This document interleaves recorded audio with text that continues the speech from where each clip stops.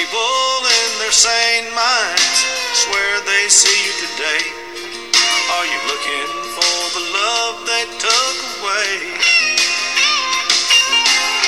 Everyone knows that you couldn't bear the pain, so you took your life in the pouring rain. You took your life in the pouring rain. Haunting greetings to you and yours. Those amazing tunes which just entered your ears is courtesy of the lovely Bobby Mackey. And I, of course, am your host, Tessa Morrow. Thank you so much for listening to Paranormal Prowlers Podcast. The year is 1906. The woman, she sits there waiting for her lover. He's the man of her dreams. The man she wants nothing more than to marry and spend the rest of her life with.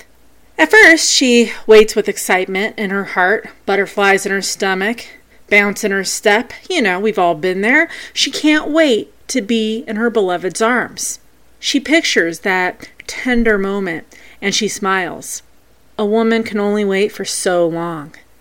Soon, that excitement turns into anxiousness, which then turns into frustration, anger, and resentment. She gets word from her fiancé that he's not coming back home. In fact, not only is he not returning to her, but he has fallen in love with someone else. Heartbroken, she does the unthinkable, the most permanent decision one can do in life. She takes her own life.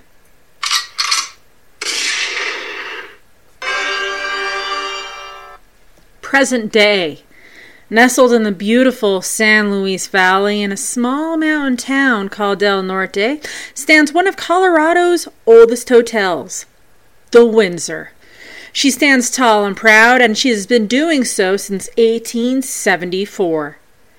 Many came through these doors, cowboys, ranchers, miners, settlers, and what have you. It was established in 1874, which is 3 years after the town of Del Norte was founded. It has a lot of history behind it.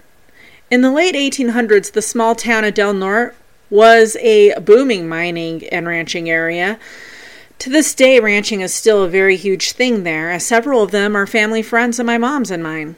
Anyways, the Windsor was the place to go to. Social gatherings and lavish parties took place here. And it remained a regional gathering spot for well over 100 years. And, by the 1870s, the Windsor had fallen into a major disrepair. And it remained that way until 1993, when it was decided, let's tear this eyesore down. What happened next was actually quite amazing. The clock was ticking. Within a few minutes, the Windsor would have its last dance. With the wrecking ball. Everything was ready when suddenly, with about a minute or two to spare, a local benefactor and his wife saved the Windsor from destruction. The locals came together and saved this gorgeous building. Tear down a piece of not only this town, but this state's history? I think not. No. Many people have reported strange happenings at this historical hotel.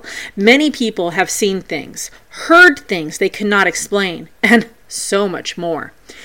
One major source of the hauntings comes from a young woman named Maud Hines. The woman I talked about just minutes ago. She met her end here at the hotel back in 1906. But you know what? As usual, Tessa's jumping ahead of herself. Maud, she was a lover of music, especially when it came to the violin. And the piano.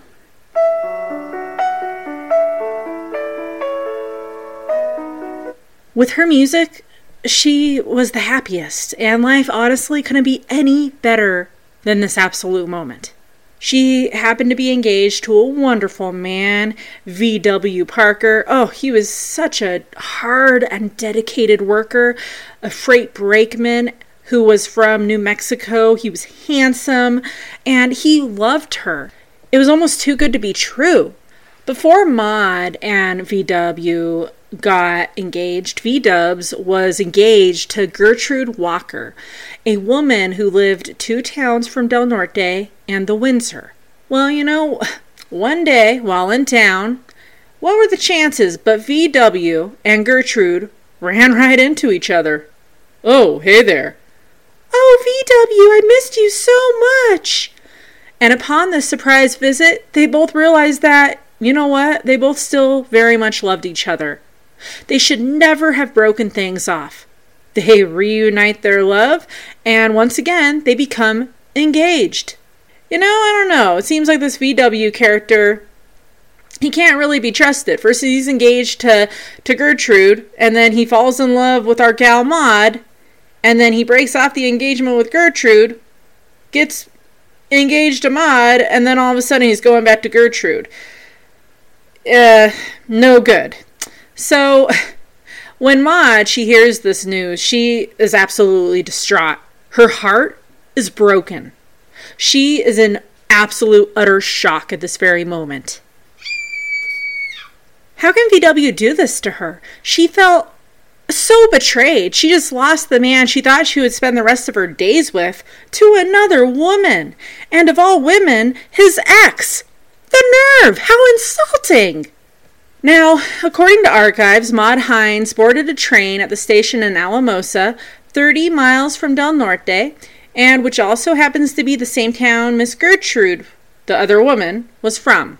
Maud arrives to Del Norte and checks herself in to the one and only, that's right, you guessed it, the Windsor. She uses an alias, Violet Thierry, from Columbus, Ohio. Violet, Maud, checks into her room, sat down at the desk, and she wrote out a letter to her father, Charles Hines, from Creede, which is an awesome place on a side note. A place I've been to many times. It's a mining town in the mountains and where the amazing Bachelor's Loop is at. She writes a second letter to that SOB, VW, Parker, her would-be husband, the man who broke her heart. The contents of these letters, they remain unknown. She mails the 2 letters and then continues on across the street to Weiss Mercantile. She bought a .38 caliber revolver along with a box of ammo. When the store clerk proceeds to show Maud how to take the revolver apart to clean it, she interrupts him, saying, "I know as much about guns as you do." She takes her purchase, leaves the Mercantile, and walks back to the Windsor. She goes upstairs to her room, and she uses that .38 to take her life. Maud Hines will no longer endure any heartbreaks from this moment on, from VW or any other person.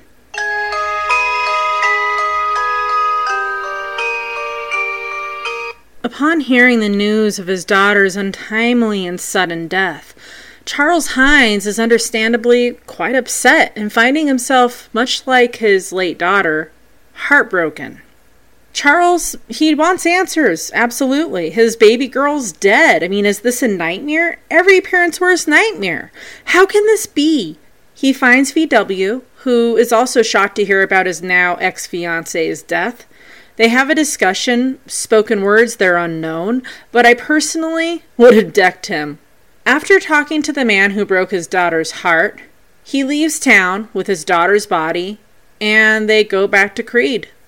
Okay, so she's dead, and she's buried, and 114 years have gone by. Many would think that's the end of Maud Hines and her alias, Violet Thierry. Nope. No. Maud's spirit remains at the Windsor Hotel, among many other resident spirits. The hotel itself is a really neat place. The lobby and the restaurant and the courtyard are downstairs, while the rooms, those are all upstairs. Walk in through the restaurant and there's a door off to the right that leads to the courtyard. Walking out there, it's like walking back into time. There's an old stone building back there, and back when it first opened as a hotel, that building in the now courtyard served a very important purpose.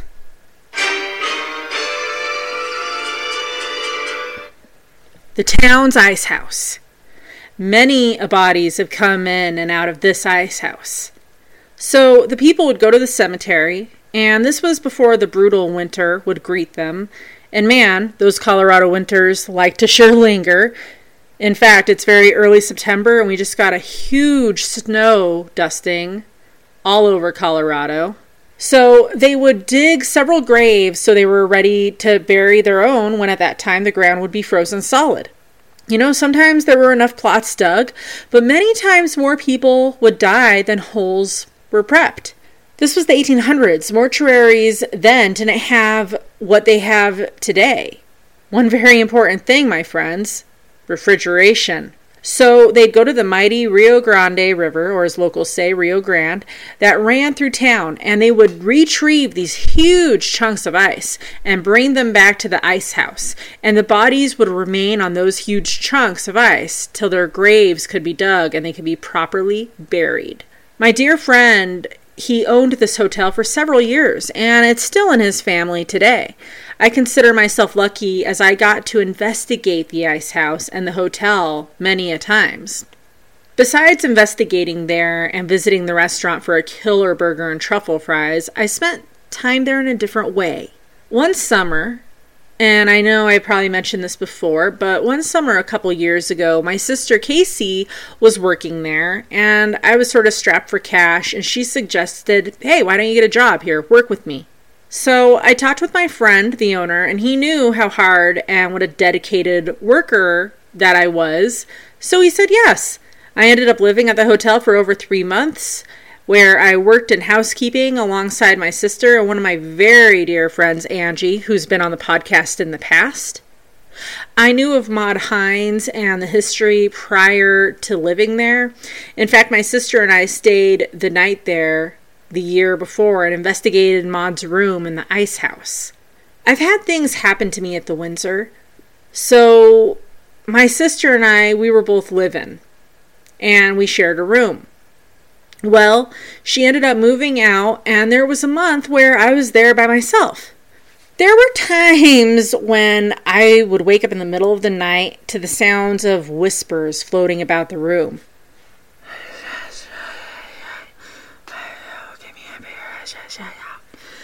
Spending every day there and working there, you kind of become familiar with the sounds the hotel lets out. Like, for instance, I'd be cleaning one room and another gal would be in the neighboring room, and if she would try to say something to me or if she was on the phone or something, being in the other room, I would be able to hear her, but it would be more like a mumble. These whispers weren't rambling or mumbling, and they were not distant, but they were close in proximity, like same room close, not in the hall. So being the debunker that I am, right, I want to debunk it. I would jump out of bed, I would turn the lights on, I would scan the room, search the bathroom, look under the bed, I would double check everything. Nothing. I'd look outside in the hall, no one would be out there, ever. But I knew the whispers and sounds weren't coming from the hall, it was coming from within the room. There were many times during my stay there that I felt the presence of my friend Michael, who passed away a couple years earlier at this time. One time in particular, I was upstairs, off the clock, and just wanting a break from the hotel room life. I decided to hang out upstairs. Right? As you get at the top of the stairs where the rooms are, there's the elevator and a coffee table, kind of like the little coffee station and, where we put the croissants and where people just kind of hang out. I was just sitting there skimming through one of my True West magazines, as I'm an avid fan of the old Wild West. And as I'm sitting here reading up on Curly Bill, I feel Michael's presence, and really strong. No one's around, so I kind of quietly say, "Hello, my friend." Then suddenly the elevator door opens, and even though it's my day off, I kind of go into greeter mode and look up to say howdy to the guests. Out walk 2 men, what looks to be a father and a son. When I see the son, I had to do a double take, as he was an absolute dead ringer for my friend Michael, whose presence I had just felt like seconds before seeing this dude. The Michael lookalike goes to his room to get some things out so they could check out of the hotel. And I go downstairs and hang out with my big boss, the head honch, my friend, the guy. He comes down and I secretly take his picture. No, folks. I'm not a weirdo. I'm not a stalker.